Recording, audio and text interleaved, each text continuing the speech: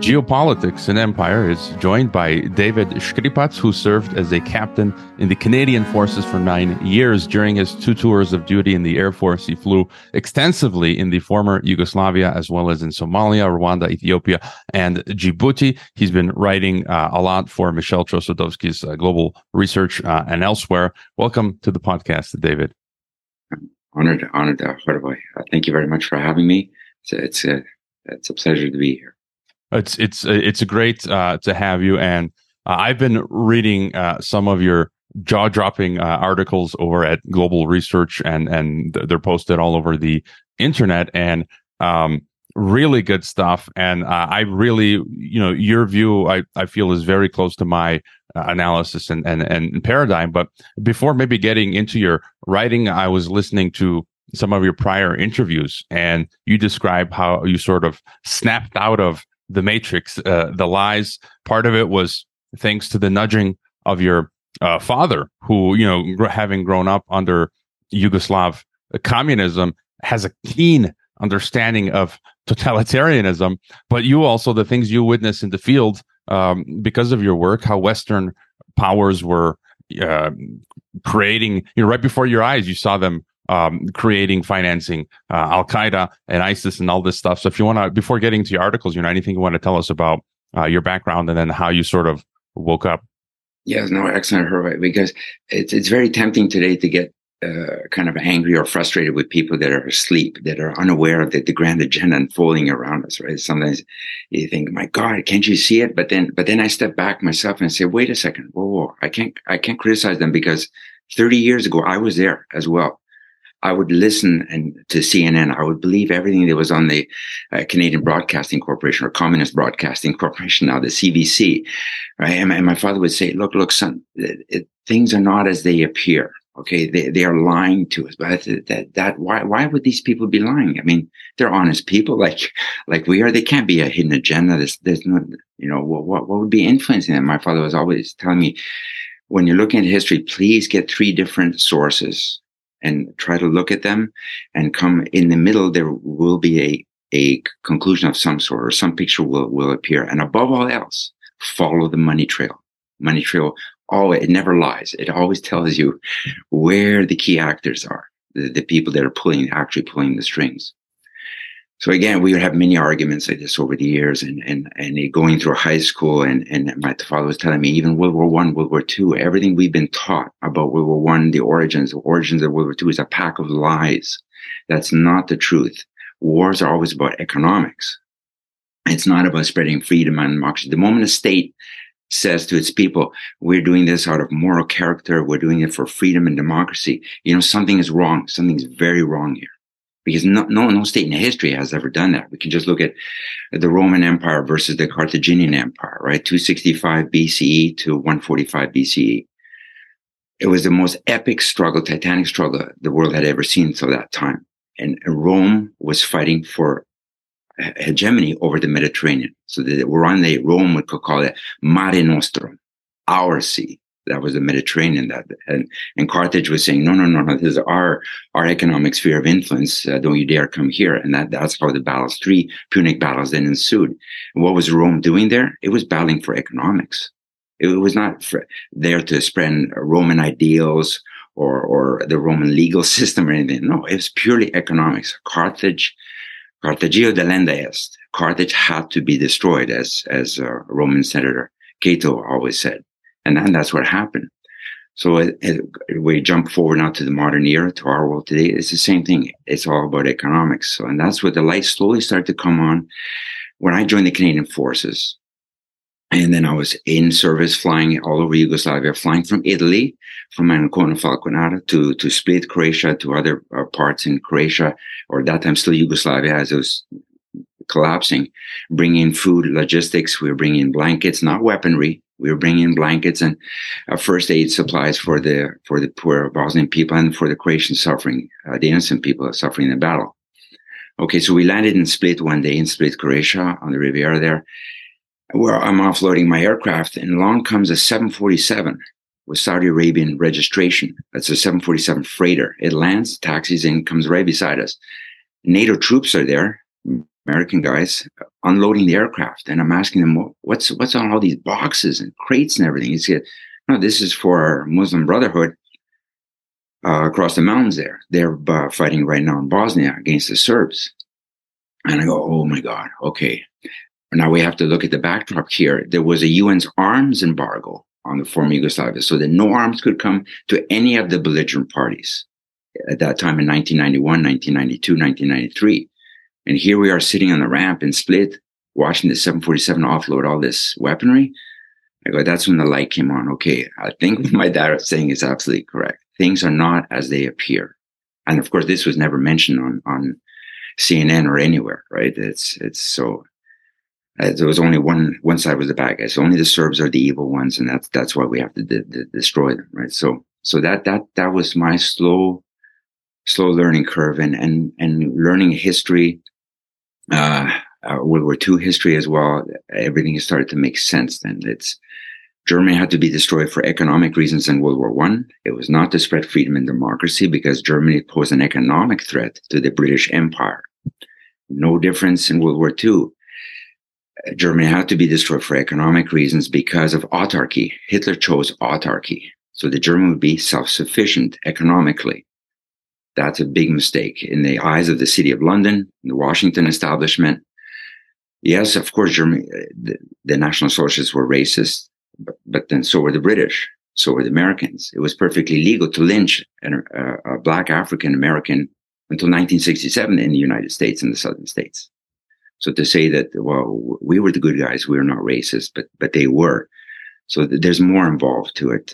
Again, we could go a whole hour into that World War I, World War II. I don't want to go there right now.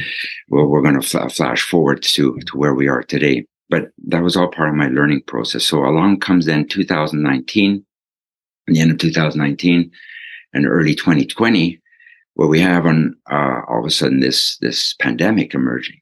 So on March 9th, what happened was several cruise ships between March 7th and March 9th, 3 passenger cruise ships docked in Asia. Another one in Oakland, California on March 9th, the Grand Princess with 3,700 people on board. So if the cruise ship is a beautiful analogy, because it's kind of a Tesla border. You have 3,700 people locked on a ship in contact with each other every day.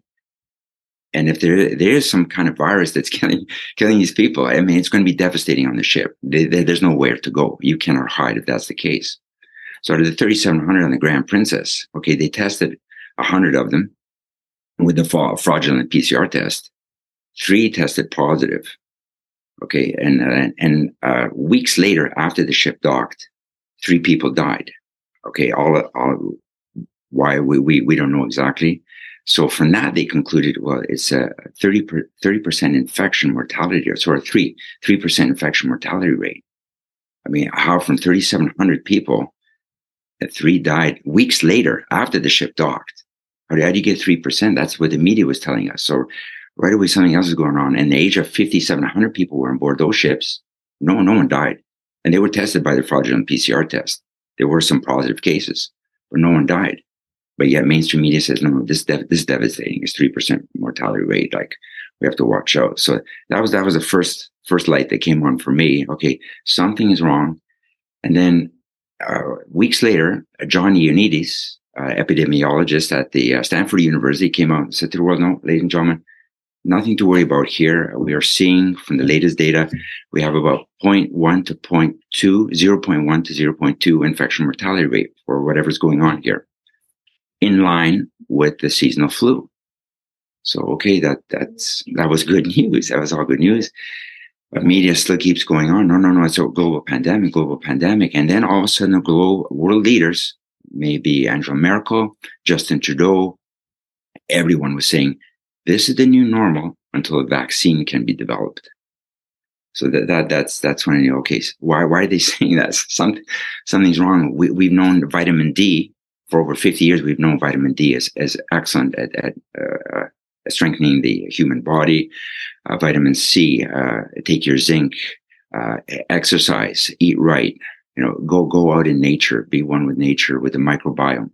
But no, the default position was all the time, constantly, this is the new normal until a vaccine can be developed. So that's when the light came on for me. That's when I knew, okay, something's wrong here. So everything my father said to me, has come to fruition. Then you start to follow the money trail. Riots across Europe, unprecedented food and energy inflation, increasing military conflict around the globe, and a rising digital police state. The fourth turning is here, and so is the Expat Money Summit. The free online event, expatmoneysummit.com, is back and will help you navigate these turbulent times. Featuring dozens of renowned experts such as Dr. Ron Paul, international man Doug Casey, Jim Rogers, and Mark Faber, the summit will reveal how you can reclaim your freedom abroad, reduce your tax bill, protect your wealth, obtain multiple citizenships and residencies, become part of a like-minded global community, and more. Founder of expatmoney.com, Mikhail Thorup, will be your guide on this journey to protect yourself from economic collapse, World War III, authoritarian Western regimes, and Klaus Schwab's Great Reset. Simply go to expatmoneysummit.com and enter your email to reserve a free ticket to the event. Do it now. As you said, we don't have as much time. I'd probably throw in there in part of your awakening process, things like 9/11 and other things. But, I think we got to look at what's happening now, because this is COVID 9/11. This is even worse. Yes. It's like part two. But in January of 2020, I did this interview that blew up with the author of the Bioweapons Act, Francis Boyle, and he contended at the time that Corona was an offensive biological warfare weapon. My view from the beginning, I'm very close to the view of J.J. Couey and people like that. He's been a guest of mine. From the get-go, I said there never was, by definition, there was never a pandemic. By definition, I've been at the WHO during the swine flu pandemic. They've changed. They've been committing this fraud for the long time. Even in 2009 with the swine flu, they changed all the definitions of pandemic, and now with immunity and vaccines, they've changed the definition of a definition. I think I don't know anymore, but they keep moving the goalposts. So my view is that there's never been a pandemic, that they may have used some low yield type of bioweapon, which, as you mentioned, did not, again, was not as dangerous. It was the protocols that was killing people. So they were creating this image of a pandemic. And the main goal of all of this was to bring us into this biosecurity digital technocracy. I do have an issue. I mean, I don't know what you believe. I respect other people's beliefs. There are people saying that, contagious, infectious disease doesn't exist. Viruses don't exist. I don't go that far. My view is that I just don't. Yeah, I'm not afraid of people who are infected with some disease. We can still believe that stuff exists, but we don't have to be afraid of people who've got the flu or something. So what do you think really happened with COVID-1984? And it seems like all the governments of the world participated, no? Yes, absolutely. They were all working in lockstep, as the Rockefeller Project would say. They were working in lockstep, in synchronicity, because all the this global empire that's emergent, we have the Hydra at the top. The head is the Bank of International Settlements. That, working along with the policy makers, such as Rockefeller Institute, the Club of Rome, the Council on Foreign Relations, the Royal Institute of International Affairs, which is now known as Chatham House. These are the policy makers. They work along them with the policy distributors at the United Nations, the World Health Organization, the IPCC. We'll get into that too with the climate change aspect to it. So that's how then all the governments are co-opted. If you follow the money trail, then money makes the world go round, and the governments, by various means, have either been bought out or coerced, blackmailed, so that this agenda was uniformly floating around. If anything, this could have happened in 2017. In 2017, if we look at the World Health Organization actual data, the seasonal flu of 2017 had an infection mortality between 0.7 and 0.9, far greater than this COVID scandemic. So why weren't we in 2017 wearing masks? Why weren't we isolated and separated? Approximately 45 million people died globally in 2017. It was devastating. I never heard anything about it. It began, the vast majority of these people were over the age of 70 with underlying conditions, typical of again, was it a virus going around? again, we could debate that for hours, but we do know there's many other elements in the environment. It could be arsenic that we're breathing in right now. It could be mercury that's in the atmosphere that's causing us to fall ill. It could be the new 5G technology rolling out and 6G that's coming around the corner. It could be glyphosate that's in the environment. For example, 75% of all rainfall now that's been tested falling in the United States, that's just the United States, they have found 75% of it.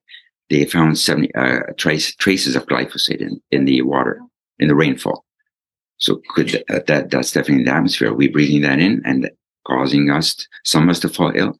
Absolutely. So if there was some bioweapon that was designed again for the 2020 scenario, it's nowhere near as effective as whatever happened in 2017. Fortunately. But again, by gaming the numbers, presenting the false picture, like I said, with the cruise ship analysis, where there was no 3% infection mortality at all. But when they declared a global pandemic, 40 people out of 8 billion were actually infected by this so-called, they had symptoms displaying COVID-19. 40 out of 8 billion, and we have a global pandemic. How is that possible, right?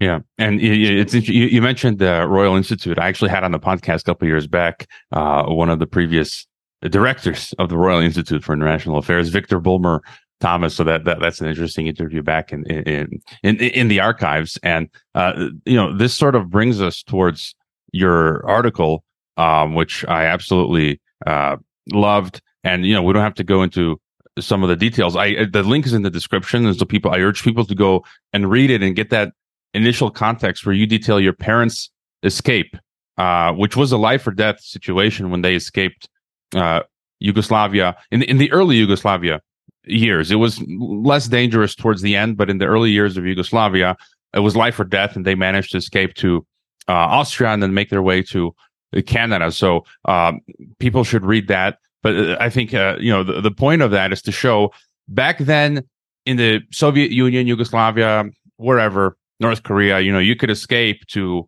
Europe, to the United States, to Canada, to parts of Latin America. And now, this is unprecedented. It's literally global. I've had some of my past guests on, famous Swiss millionaire investor who's in Thailand, Mark Faber, when I talked about this with him a couple of years back, even from a secular perspective. He said he studies deep history. He's like, this has never happened before in all of history. My perspective of the Bible, talks about there's going to be a global government where all countries will participate, and there's going to be like a mark of the beast system where you won't be allowed to have sovereignty or agency. If you don't do what the system says, you'll be shut off. And that's starting to happen now simultaneously, these two systems of this global system and the global control system. And for me, that was the whole point of it, as you talked about the government response. I was living in Kazakhstan at the time, and then it was like masks obligatory, injections obligatory, QR codes, digital passports. I barely made it back to Mexico, avoiding all of that. And so for me, like, that is the goal of all of this, to push us into this digital control system. And so your article again it's very much like Patrick McGoohan's The Prisoner. I'm not sure if you're familiar with that, but a cult British TV classic. And so your article is moving toward a global empire, humanity sentenced to a unipolar prison and digital gulag. So if you want to tell us more about that, and what do you think, what was the real purpose of Operation COVID? Yes, Aubrey, the purpose is to erode our individual freedoms, erase national sovereignty. Nationalism, yes, I know nationalism and worshiping the state is not a good idea, but it's still, it's moving away from the globalist agenda, from the cabal. And so it's moving away from that. Ultimately, what the cabal, what they really hate is individual freedom. That's what it's all about, destroying our inalienable rights and taking away individual freedom. So that's the ultimate goal. And how do they do that? Well, by controlling the information. If you control the information flow, the data, you won. But then many people say, oh, no, wait a second. No, they didn't win. For example, Russia, Russia, they are the stalwart. They're fighting against this global agenda. Mr. Putin, he's on our side. No, Where's the evidence to support this? I would encourage your viewers after go on Substack to look at Rollo Slavsky's Substack. He does amazing, excellent work. Riley Vagaman, aka Edward Slavsquat, as well, been producing some excellent stuff about what's really going on in Russia. And Mr. Putin is not against the globalist agenda, right? This is all working together. And it's like communism on a macro scale. For example, let's draw back to what you said about Yugoslavia. Okay, Yugoslavia, it's under communism, or East Germany, Romania, whatever you have. They had collectivism. That was the objective of their society, to collectivize, erase the family unit, erase family values, erase any religious organized religion that had to be destroyed, and collectivize. But now we have collectivization on an international scale, which is globalization. And then when you hitch globalization to AI, to technology, to every aspect of technology where you will be monitored, controlled, told what to eat, where to go, what to buy, what to inject into your bodies, surveilled 24/7, that is then technocracy. So we have elements of communism in the way they collectivized and try to erase the individual and individual freedom. So that aspect is definitely there. But when you marry that to technology, you have then technocracy, which Patrick Wood does an amazing job at explaining all that. And where do we have a prime example of that in today's world is China. People's Republic of China, which is really not the People's Republic. It is the globalist Republic of China. It is as Patrick Wood correctly described it, as a full-fledged technate. If we want to see what the future could be for us, all we have to do is just look at China, where every single aspect of your life is surveilled 24/7 and monitored, where social credit ratings are in, where QR codes are there, where digital currency is being implemented, where if you speak out against the government, you're immediately your face is put up on the main square. You're mocked. You're ridiculed.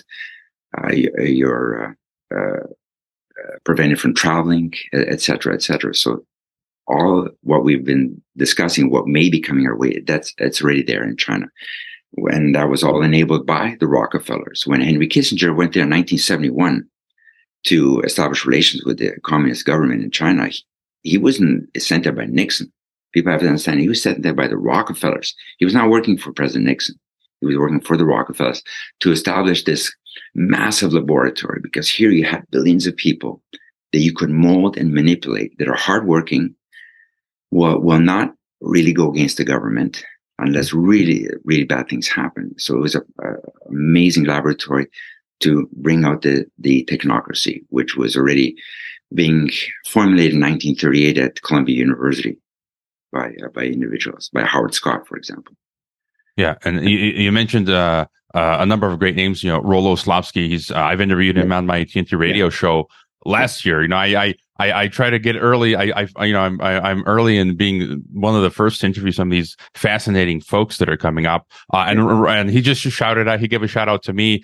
He took one of my guests, Yuri Roshka, and interviewed Yuri and Riley. I had him on since last year on this podcast, and Patrick Wood has been on. People can check the archives. But let's go back for a second to the Putin aspect. You write in your article, quote, "Countless pundits and journalists in the alternative media have opined that the BRICS nations, particularly Russia, China, and India, are leading the charge in an anti-globalist and anti-global governance, anti-single global empire crusade.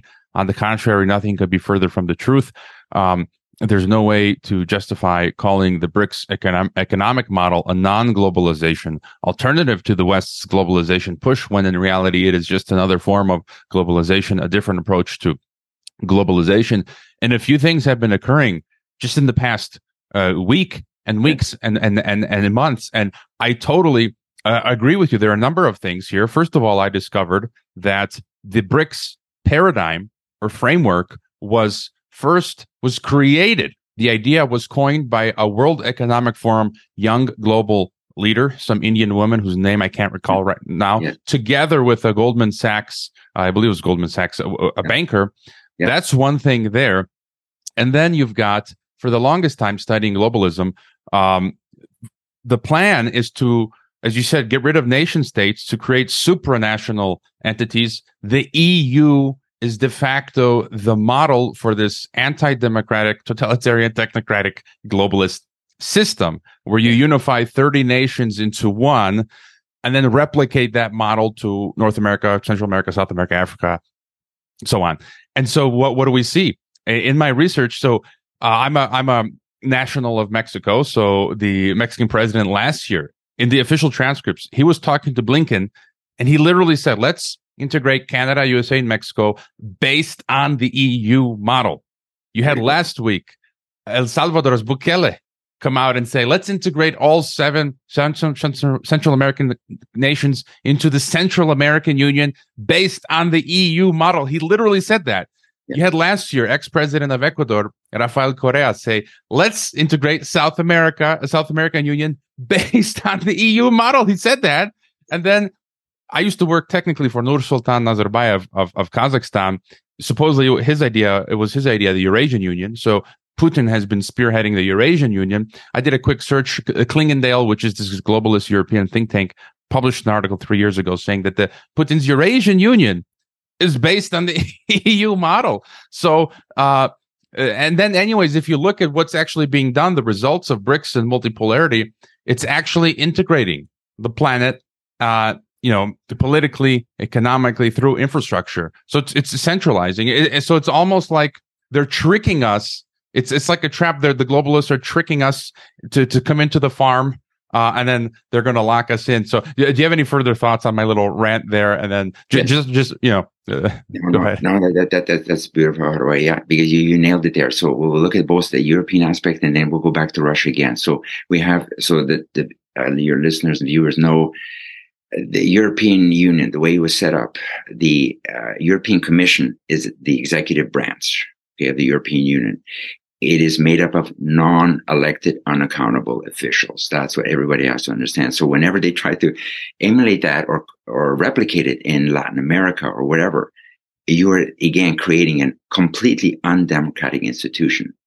So in the EU, we have the European Commission, the executive branch made of unelected officials that dictate policy.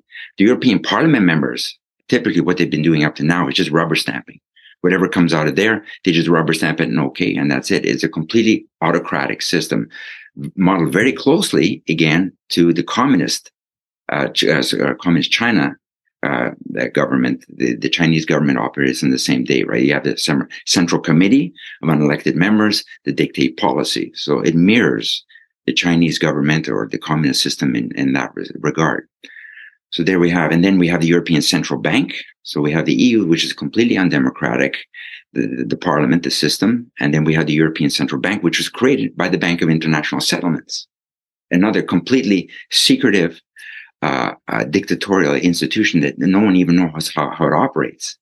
And this is supposed to be, the European Central Bank is somehow going to be a savior to the European people to help them. Absolutely not. It's a part of the enslavement agenda. And then now let's go to Russia. Again, if we look at every aspect that we were inflicted with during the past 3 years, during the scandemic, the lockdowns, the QR codes, the contact tracing, the injections of the biomedical experimental injections, Russia has done exactly the same thing. There's no difference. So to say now that Putin's someone, no, he's doing a secret judo chop to the Western elites. He's just playing along with them for now, and then he's going to strike. No, that's fantasy. It's pure illusion. Putin is a charlatan. He is not a patriot. I support the Russian people. It's the Russian people we have to support. Putin is selling them out completely. Same with, you could say Shoigu. There's no difference. And real patriots, just last week, real patriots like Igor Strelkov, or true patriot, who was a military commander in the Donetsk People's Republic. He's being arrested. So that's, again, we could look at that as, wow, this is devastating. It's bad news. Okay, temporarily for Strelkov, but it's showing that the Russian government, specifically Putin, is acting out of weakness. When you have to arrest true patriots in a country, that is not a sign of strength. That is a sign of weakness. The Russian government is now operating from a weaker standpoint, and they're worried. These things are not. The Russian people are slowly waking up. True patriots are speaking up more and more. So it's not going to work well in the long run for Russia. Even if Putin plays along, he thinks maybe by playing along with the cabal in the West, and there's Luciferian elements in this cabal, which we can go into if you wish. But by playing along with him, he thinks that somehow they will spare Russia in the long run. That will not happen. If Russia loses the war in the Ukraine, it will be devastating. Russia will be cut to pieces or turned into a warring fiefdom, or where one group is combating against another to grab the resources. And meanwhile, BlackRock and other investment firms are just going to be laughing all the way to the bank, as they are right now with the conflict in Ukraine. There are innocent Ukrainian people suffering. Innocent Russian people are suffering on the ground right now as we speak. But the oligarchy on both sides are laughing all the way to the bank. The weapon sales and so on and so on. And to that last point, like I had Yuri Roshka on, and I want there to be some independent pole of resistance, but I've had guests on that people that I respect immensely, Western analysts that are pro anti Western Davos, diabolical satanic system, and pro-Russian conservatism and all of that. But what we're just discussing, I mean, these are cold, hard facts. And some of these people have this myopia. They're ignoring it. I cannot ignore this. And, Yuri Roshka talked about it. And just this week, we saw Putin sign into law the Russian algorithm ghetto, as I call it, the digital ruble CBDC. 2 weeks ago, he gave a talk where he's saying, he even used 2030. He said, we should have this goal by 2030 to implement smart cities and digital twinning and all this crazy stuff in Russia. You've got Herman, what's his name? Herman Graf of Sberbank. They brought in the Fourth Industrial Revolution Center in Moscow. I mean, it's happening. So you cannot unsee that. So my question maybe for you is like, why Yuri Roshka touched on this, but I haven't, he's like the only one who so far in the podcast has brought this up. Why are some Western analysts who are pro-Russia or pro-China or pro-multipolar world ignoring this? Yuri has implied that some of them are just happy to get famous as analysts and make money. Some of them, I think, are well-meaning or were well-meaning, and I think others maybe they kind of don't want to believe that there is no resistance at like the state level to globalism. What are your thoughts on why people don't want to look at this? Yes, you're right. There's a combination of all that. Most people love to live in a binary world. It's black. It's either black or white, right? Or good versus evil. They don't understand it. It's all, like my father was always telling me, it's one gray zone. It's one big gray zone, and we have to pierce through that and decipher the information that we're getting and decode the propaganda that we're getting. So, but I believe, for example, like someone like Pepe Escobar, okay, his heart is in the right place. Okay. He's a brilliant man and he's trying to do, but it must be very hard for people like that to understand, that there is no savior that's going to come from a government to save us. If one man does come along like that, say, ladies and gentlemen, people of the world, don't worry. I have the answer. And we'll solve everything. Buyer beware, because that is not going to be the case. It is up to us, the individuals, all of humanity, 8 billion of us, to come with the solutions. So that's why I think many people have a really hard time with understanding that the BRICS is not an alternative. It's two sides of the same coin, as we talked about. Russia is not at all going against the agenda. They are lockstep 100% in line with the globalization, with the WEF, even though Putin was never a young global leader, as Klaus Schwab has claimed. But he might as well be, because he's formulating his plans exactly and copying exactly Agenda 2030, the Fourth Industrial Revolution. As you say, it's all rolling out with virtually no difference. And now, as you say, last week, without any fanfare in the West, the Russian digital ruble is on the way. It's coming actually even faster than the American digital currency that the Fed is trying to roll out, than the Canadian government is rolling out. So Putin is actually trying to trip over each other to see who is going to be first at the line to enslave their respective nation. How would you, so just, one more thing I always ask my guests, this contradiction where, as you and I just explained, all of the nations and corporations are working on this globalist project. And even Francis Boyle, who I had on last time, he agrees. He says the Chinese elites and the American elites and all Russian elites are working together against their own population. So many of us can see this, but there is this contradiction. Having been in the Canadian forces yourself, how do you then explain?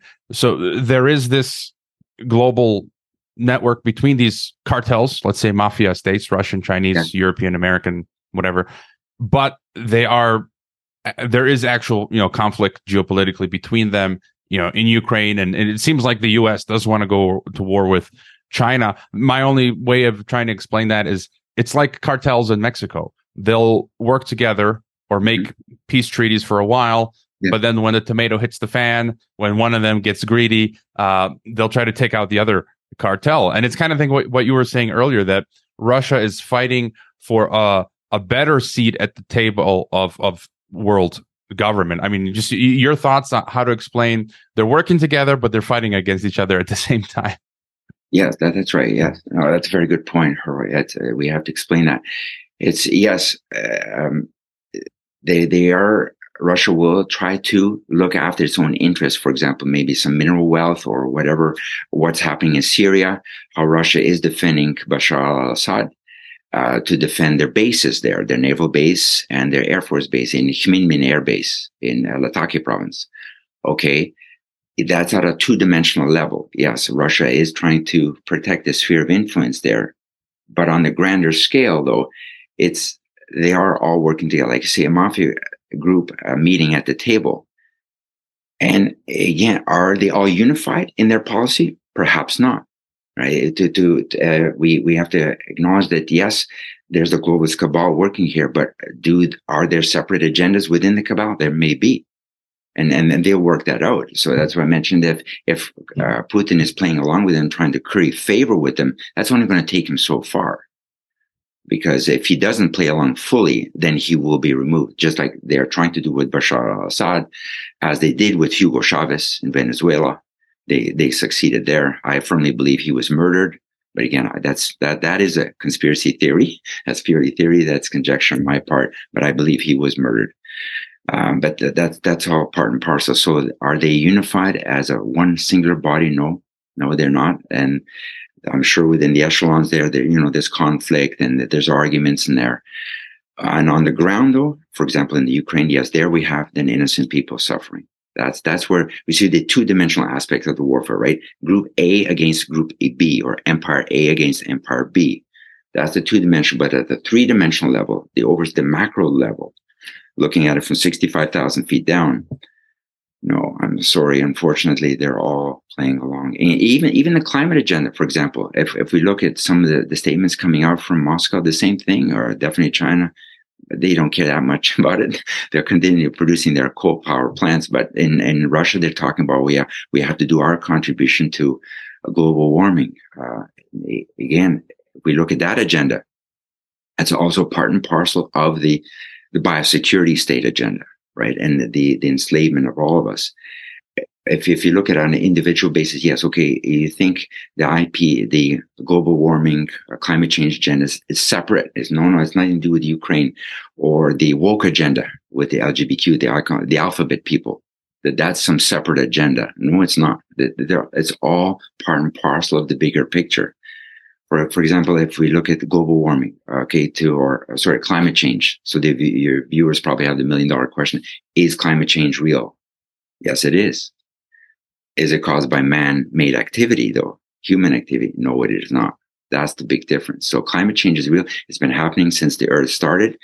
It's a part of the process with solar activity interacting with water vapor. The most important greenhouse gas on Earth is water vapor, not CO2, not methane, not nitrous oxide. But that's what the disinformation people in the media will tell you, and the politicians will say, oh, no, it's CO2 is the most important greenhouse gas. No, it's not. Your viewers could look afterwards on YouTube. It's still there. Professor Ian Clark from the University of Ottawa addressing the Canadian Senate in 2011. There's an amazing video of Professor Ian Clark there. Jan Weitzer, Timothy Patterson, University of Carleton. along with 30,000 other climatologists. Like, these are real climatologists. Like Ian Clark is a climatologist, not a chemical engineer or an engineer talking about climate. Like, these are the real people who know this stuff. And all of them say the solar activity, as it increases, the Earth's temperature increases as it interacts with water vapor. Water vapor makes up, by volume, 95% of the greenhouse gases. CO2 makes up 0.04%. So it's minuscule, but they're saying, no, this culprit CO2, which is actually the lifeblood of the planet. Plants actually need CO2. It's a life-generating gas, not killing gas. Yeah, I've had way back in the day, Lord Christopher Monckton on the program, Mark Morano, and on my radio show TNT, a number of others. So, and as you say, it's all this plan. We talked about the elites and maybe a little more on this agenda, which I pretty much, because I had Edwin Black on in 2020, the Jewish historian, and I just his term for me is the favorite. You know, people, you can call it cyber gulag, electronic concentration camp, digital concentration camp, algorithm ghetto. So he used the example of the Jews in Nazi Germany who were sent into these physical ghettos, walled off, and then he says, well, what they're building now is this cashless system. It's an algorithm ghetto. And so we've seen, Nigel Farage was debanked recently. Just yesterday, Dr. Mercola and his employees children were debanked. Jeremy McKenzie, a military veteran in Canada, was debanked from Scotiabank. Maria Zaric out in Australia was debanked last year. The Department of Homeland Security killed my PayPal forever. I was taken off of Patreon. And so this is the algorithm ghetto. And it seems like their goal is to create one global digital ID that's going to contain all of your biometrics and DNA. And it's going to be linked to, their geolocation, geo-tracking, so they know where you are. Mexico just unveiled Plan Angel, which should be called Plan Satan, Plan Diablo. And I couldn't believe it. They're talking about, we're going to create this. The most important thing is this ecosystem based on AI. And we're going to roll out vehicle tracking, morphological detection, so they can just on your body detect who you are nationwide, right? Drone tracking, all this insane stuff. So Mexico's doing it, America, Europe, Russia, China, as you say. And so this is their goal. And, WorldCoin was just rolled out, and they explicitly say it's going to be a global digital ID, get to scan your eyeball. That's going to be, you won't be able to access the internet without this. So they know exactly who you are, what you're doing on the internet, where you are. And so do you have any further thoughts on, for me, this seems like this is the big enchilada. This is the principal core of this system going forward. Your thoughts? Absolutely. As I referred to in my article, the digital gulag. That's what I call digital gulag, because that's where we will be. And as I said at the beginning, if we want to know what it's even remotely like, just look at China. Well, what you just described, that's what's happening in China right now, where every single aspect of our lives will be tracked through and powered, enabled by AI. For example, the digital currencies, AI will just help to roll that around to monitor everyone, and it'll all be powered by 5G and 6G technology that's coming around the corner. And that will be the complete enslavement of us all. Because, like you say, they will monitor every aspect of you. And we see it already. We even saw it in the Freedom Convoy in 2020, at the beginning of 2020, here in Canada, when certain members who organized the Freedom Convoy, their bank accounts were frozen. So that's a prime example. That was the first example right now. And now, as you've mentioned, these other examples. So if people, in one way, again, this sounds bad, but I'm glad that this is happening. So more and more people are going to wake up and see this aspect. This is the end game. Their end game, their goal is to enslave us all, to remove our individual freedoms. They've already removed the nation's sovereignty. Sovereignty is a thing from a bygone era. That's gone. All governments are now working in lockstep to enslave their own populations in varying different degrees. For example, the central bank digital currency of India that they're planning to roll out, it will have an expiry date. Same with the Chinese one; it'll have an expiry date, which I mentioned in my article as well. So it's all happening. So yes, this may seem very depressing, right, as we look at this, but Okay, now let's look at the solutions. Yeah. Before getting to that, let me ask you about Bitcoin. You're probably familiar with our fellow Croatian broadcaster Andrija Klaric, who's doing great work. He if he does interviews in Croatian, he'll put English subtitles. If he does interviews in English, it's with the Croatian subtitles. And he recently interviewed someone, I don't know who he is, James Patrick. But on the question of Bitcoin, my view has always been, people will disagree, I've had Bitcoin maxis that I've interviewed. I respect people's views. My view is that it's been a globalist Trojan horse. And James Patrick came out and said, quote, "This makes me look at this digital money issue differently. At first, I was believing the idea Bitcoin might be a good thing. Now I'm kind of suspicious that could have been a pilot project for these new CBD systems." So I was always suspicious of Bitcoin. You had the 1988 Economist cover that had a phoenix sitting on the ashes of all fiat paper money and a coin, which looked very much like the Bitcoin symbol, saying this would be like the new world currency. You had the NSA, MIT, I think, technical white paper in 1996 talking about electronic currency. It's hard for me to believe that just one individual, with little resources, creates this amazing project like Bitcoin or whatever. And we've seen, the Pentagon, DARPA created the internet. They created GPS. They created Facebook, DARPA LifeLog. They've created Tor was created by U.S. military. Signal, all of these supposed, freedom tools created by them. So do you have any thoughts on Bitcoin? Yeah, that's a very good question. That's, right now we know that many people are comparing Bitcoin. They're saying it's the same thing as a central bank digital currency. It's the same thing, no, but they don't realize there are big differences. Right now, Bitcoin is decentralized. Central bank digital currencies are fully centralized and controlled by one entity. Bitcoin is not. It is decentralized, a peer-to-peer method of exchange. Monero as well is excellent. With Bitcoin, I understand that they can peer into it and see where the transactions are going, even though they can't tamper with the ledger, but they can see what's happening, whereas Monero right now is invisible. And it is also a peer-to-peer decentralized method of exchange. Could Bitcoin been created by an anonymous entity? Because we still don't know really who created Bitcoin, do we? Right. So you're right. It's possible. I would not rule it out. I would not rule it out because, like you say, for all these other things, if I put my deep state hat on for a moment and plan like they do, that's exactly what I would do. I would make them think that this is something decentralized. It really works well, and get them to use it, just like they have with Facebook. Right? Let's market that. Let's get as many people onto this so we can track and trace and see what their spending habits are like, how they interact, where do they go, what do they do, what do they spend their money on, and then sell that to private corporations as personal data that they can use.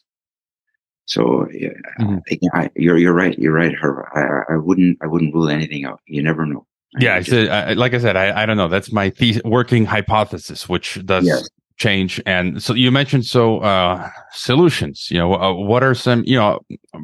Talking to people for years, going to conferences, events, Greater Reset, and all of that, and just instinctively, it's like instinctively you think, looking at all of this, what we've talked about is get out of Dodge, get out of urban areas, buy a farm in a rural area, have some self-sufficiency, the very basics to live if you're locked out of the system, food and water and meat, animals and land. And the most important that, I've talked to James Rawls of Survival Blog. I heard Gerald Celente mention this recently, and others.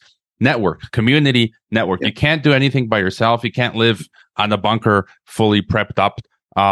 If and a lot of us don't have much money, and it's like, seems like community in communist Yugoslavia and in Soviet Union, Christians in the first century, they were moving about, foraging, living in forests together. Though the key element was having a community. And so that's sort of one of my big number ones, is focus first on your local physical analog community. Yeah. Digital virtual network is good too, but your thoughts on solutions?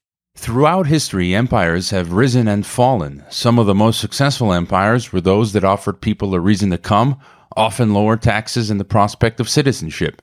In ancient times, empires would say foreigners can become one of us and prosper through business and trade.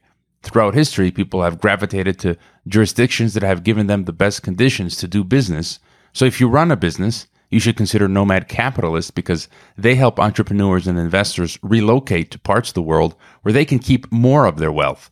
They literally wrote the book on it, The Best-Selling Nomad Capitalist. Find it on Amazon. If you're an entrepreneur or investor and believe you're paying too much in tax, or if you'd like to get a second passport or a third passport like I have, to expand your options and not have to be reliant on one government, there are legal ways to do this. Nomad Capitalist has been assisting over 1,000 clients for the last 10 years. You can check out their 2,000 plus educational YouTube videos and nearly 2,000 blogs. Just go to nomadcapitalist.com, learn how they can help you legally reduce your tax bill, expand your options globally, and navigate the algorithm ghetto. Yes, no, I totally agree. 150,000 years ago, Homo sapiens were working together as cohesive units to go hunting. We've known now that from archaeological digs and research that we've done. Otherwise, we would not be here talking right now. We would have perished. If we were at war with one another constantly for through the millennia, we would not be here right now. So that is the way, networking, coming together at a municipal level, at a local level. That is how we start. And as Patrick Wood has said many times as well, spread the information out, which is why I love your podcast, Hawaii. It's beautiful. You're one of like James Corbett and many others. From TLAV, Ryan Christian, yes, from Latin American Vagabond, right? It's this.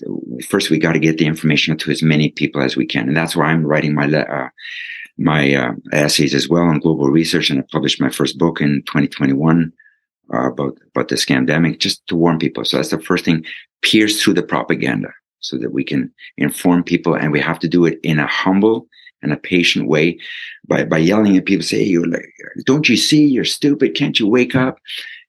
That's not how we're going to do it. We just have to drop a kernel. Just I see when I speak to people, I just say, well, in 2017, the infection mortality rate of the flu was, 0.7, 0.9, and no one was wearing masks, and we were not on lockdown. There was no biomedical injections being issued to everyone.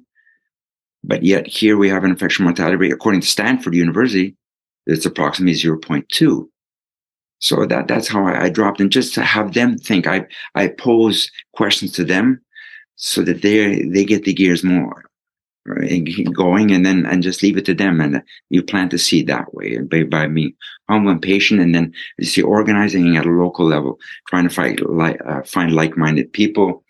Or as Derek Brose would say, freedomcells.org, to create your own freedom cell. That's a wonderful idea. And at a municipal level, at a local level in government, we can prevail.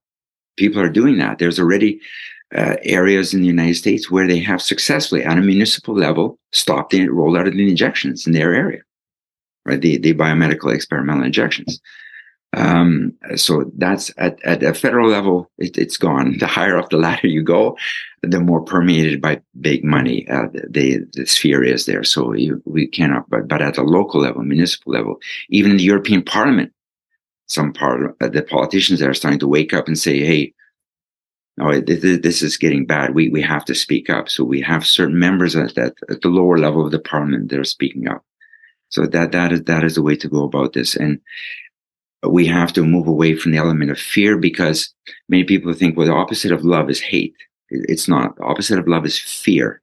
It is the lowest frequency. Love is the highest frequency, and we know that. A fear leads then to anger, which leads to hate, which leads then to violence and suffering. So, and that's where the cabal and the Luciferians, that's where they want to operate, is the fear level. Because even if they don't roll out another scamdemic in the next few years, just by saying, they're constantly saying, like Bill Gates said, oh, the next one's going to be much worse. It'll get your attention. Just by saying that, they're just holding that element of fear over everyone's head, even if they don't really launch anything. But just by saying that, if all the world leaders say, oh, yes, the next one's going to be worse, but that's what they want. So they will be cowering in fear. Oh, yes, sir. Okay, we'll do exactly as you say.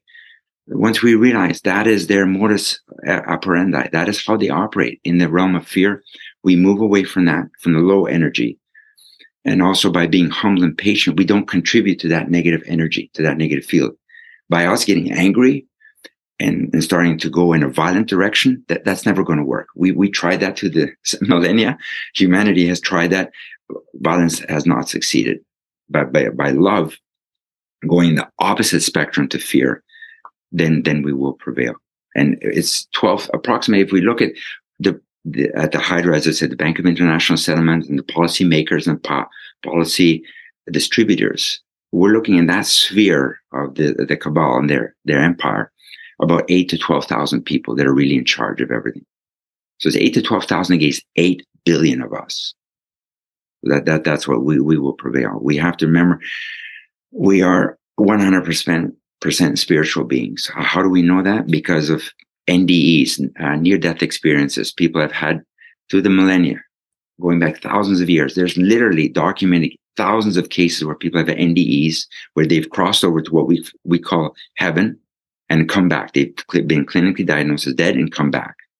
In the United States, for example, approximately 8 million people a year die of natural causes. That's just the United States. Sorry, I think it could be 8 billion. I'm not sure, but I think it's 8 million. And out of those, several hundred have NDEs, near-death experiences. And this is becoming such a serious topic that you have researchers from Harvard and Oxford that are actually looking into NDEs. So there's something to this. So that for them to start looking and saying, acknowledging, holy cow, okay, there's something to this. So when a person has an NDE, that when you look at their recollections, universally, all of them say, when I crossed and came back, all I felt on the other side was unconditional love. That is it. So it's beautiful. They said some who have been in hospice care and were said to be dying of cancer or whatever, they passed away and they came back having an NDE. And many of them said, well, why did you bring me back? It was so beautiful there. All there was unconditional love. I was accepted for who I am with all my quirks and problems that I have. There was unconditional love, and we are one. All of them come back and say, we are one. We are part of the one. So that gives me hope. As spiritual beings, we will prevail. Love, this higher vibration, will prevail, and their lower vibration, the negative, the fear, love, and truth will prevail. And it always develops a crack. It finds a crack where the light of love, principle, and truth will shine through and prevail. And that's what we're doing. That's why you and I are here for a very good reason right now. The interviews you've had in the past with wonderful people, it's all happening for a reason. And it's a good reason, so that the message of truth and love will get out. And maybe just your thoughts on the road ahead, because as you say, regardless of what in the long term you're talking about, but nevertheless, even recent guests, I can't even remember everyone that I may be interviewing, but they say nevertheless, this near term is going to be a hard and difficult road. So if you have any further thoughts on that, I do feel they might go to a third world war. There was a book that I had ordered. It never came. I'm gonna have to try to order it again. It costs like $70. It was from like the 1980s, an academic book, which was talking about world government.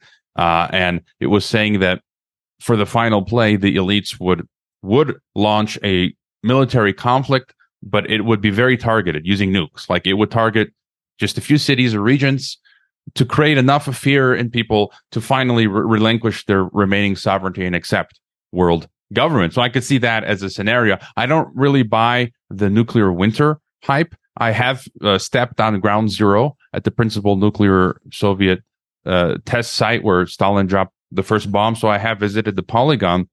So I do think nukes could be launched, and it would be devastating to those regions, wipe out cities and millions of people. But I don't believe it'd be the end of the world. I think we'd be able to rebuild. But there's that. There's them attempting to implement this dystopia. And so, do you have any thoughts on what it might look like until 2030? Might they launch a third world war? Will we end up in a Mad Max scenario if these systems fail? And anyway, thoughts on how to prep.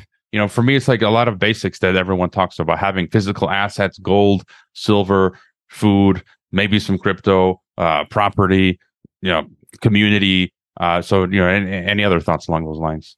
Yes. No, excellent points you brought up, Roy. Yeah. Definitely in terms of diversity, spreading your assets. Yes, it's good to have property. Like, don't have everything in one basket. Like some people put everything in one basket, for example, Bitcoin. That could be very dangerous. So I diversify a little bit of gold, a little bit of silver, some property, a little bit of Bitcoin, right? A little bit of Monero, that aspect to cover yourself. And the most uplifting thing for me and elevating experience for me was planting my own food. That was an amazing experience. So I have a little garden, even though it's not much in Canada. In the Canadian winter, you can't grow that much during the winter seasons, but still, it's just an uplifting feeling to say, we don't need big agriculture, no, and their GMO seeds and everything. So that is another aspect. Try to grow your own food. Now, going back to your original idea there about a limited nuclear war, it's that definitely the nuclear winter is not going to happen, because the people in charge, like Klaus Schwab and his ilk, his minions, they are cowards. They're cowards to the core. They will not jeopardize their lives for a nuclear winter. So you're right. That's not going to happen. They may have limited, hopefully not, heaven forbid, limited nuclear engagement of some sort to try to terrify us even more. But that'll have huge ramifications even there if a nuclear blast occurs. Let's say, for example, someone in Ukraine, the way the prevailing northern winds will go, well, that's going to go right across Russia. It'll go into China, and it'll go into Japan and across over to North America. We can't escape it. Is the cabal willing to risk that, even if they're in their mansions? So it's hard to tell. You're right. They may think about it, but at heart, what motivates the cabal is their fear of death. They are afraid of dying because they are atheists. Like, for example, Klaus Schwab's one of his number one advisors, Yuval Noah Harari. Right? He's a devout atheist. He's said so many times.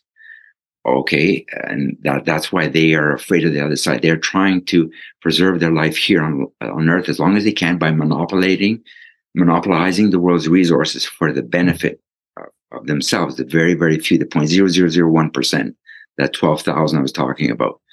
That's what they're trying to do, to monopolize the resources, and so they will have more, we will have less, and get rid of the refuse and the unnecessary population on Earth, right? But that's what's driving them. Their fear. They fear the other side because or death at all, because they can't comprehend that there is something else. All they have to do is read about NDEs. For example, one of the most famous ones in the United States is Dr. Evan Alexander, one of America's leading neurosurgeons. He had an NDE. Again, people can look on his YouTube videos. Absolutely amazing. He's written books on it.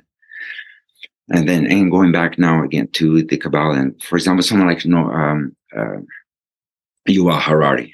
Okay, he is showing us indirectly, even though he doesn't realize, how not to be. Klaus Schwab is showing us how not to be. I believe that's why they're here on this earth, so that humanity will learn from them. They're indirectly showing us, no, this is not the direction you want to go, where we're going to marry ourselves, the human body, to digital AI. No, we should be divorcing ourselves from that and marrying ourselves to the Mother Earth, going back to the microbiome, going back to rejuvenated farming, to nurturing soil systems, removing glyphosate from the environment. Right now, approximately 3 to 4 metric tons of arable soil is being destroyed per acre on an annual basis on an American farm. That's a farmer doing conventional farming. Right, so 3 to 4 tons of arable soil is being destroyed by the chemical farming process with glyphosate, with Roundup, with the active ingredient of glyphosate in it. So we have to remove that, get away from that, and marry ourselves back to the microbiome, back to the earth, and back to cooperating with one another. So in that regard, like, I used to be angry at people like Klaus Schwab or Yuval Noah Harari, right? But I'd say, no, they're showing us how not to be. They're being the example. They are fools, and I would agree with you that by and large they are cowards. And so we've covered the waterfront pretty much, David. Again, I urge people to read your articles, especially your last one. I read it multiple times. There was the part where you mentioned as well. There's nowhere to run now. It's a global system. I'm here, as I joke. I was a big fan of Akira Kurosawa films and spaghetti westerns, Clint Eastwood and others. And I'm making my last Mexican stand, my last stand here in Mexico, because as you point out, as your father points out, there's nowhere to go. So I might as well stay here. Although I would, my only other option would be Croatia, my ethnic homeland. So I wouldn't mind dying slowly in the algorithm ghetto in the beautiful land of my forefathers. From watching the Adriatic Sea as I slowly, my body slowly dies because I can't buy bread or water anymore, and it will be illegal to fish in the Adriatic because the drones would. I'm being kind of silly now, but any final thought for us then?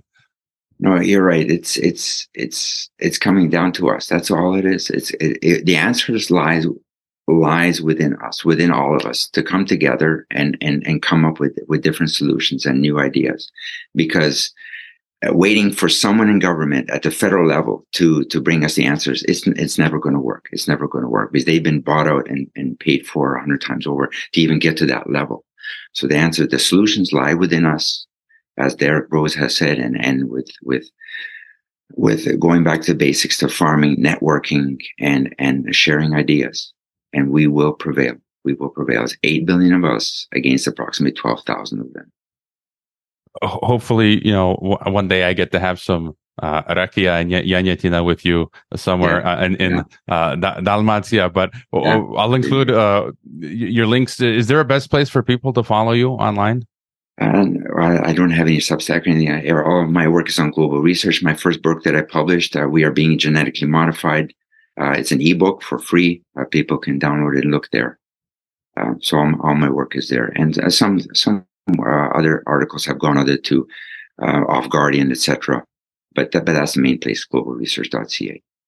Well, David, keep speaking up, keep talking. For a veteran like yourself, being brave like that, people like yourself are an encouragement for a lot of us. So don't stop. Keep speaking truth to power courageously and bravely. And thank you for being on Geopolitics and Empire. Thank you for having me. Honor her. It was an honor. Thank you. Hopefully we'll do this in Croatia one day. I hope you enjoyed this Geopolitics and Empire podcast. The website is geopoliticsandempire.com, and I encourage you to sign up for the free email list that goes out with each podcast and every weekend with a collection of news headlines. The newsletter and website are our last lines of defense. We're being censored and deplatformed. It's nearly impossible to find Geopolitics and Empire on the Google search engine. We've been blacklisted. YouTube frequently takes down our videos with strikes. Facebook restricts our page. Reddit and Twitter take down posts. And after the Associated Press mentioned Geopolitics and Empire in a 2021 article co-written with NATO, our Patreon account was terminated. Vimeo also terminated our Pro account. The best free way to help Geopolitics and Empire is to leave a review on Apple Podcasts or elsewhere and subscribe to all of our media channels. You can find the video broadcast now on 5 platforms: Odyssey, Rockfin, Rumble, BitChute, and Brighteon. You can find the audio broadcast on the podcast ecosystem: SoundCloud, Apple, Spotify, and so on. My current favorite social media channels are Twitter and Telegram, but you can also find us on Gab, MeWe, Minds, Float, VK, Instagram, Facebook, and LinkedIn. Finally, Geopolitics and Empire is in dire need of funding to continue. You can leave a donation, purchase a consultation with the host, or become a member to receive additional benefits. We also produce a weekly broadcast called Dissident Thinker for members and Rockfin subscribers only. We will continue to fight the good fight come hell or high water. Thank you for listening.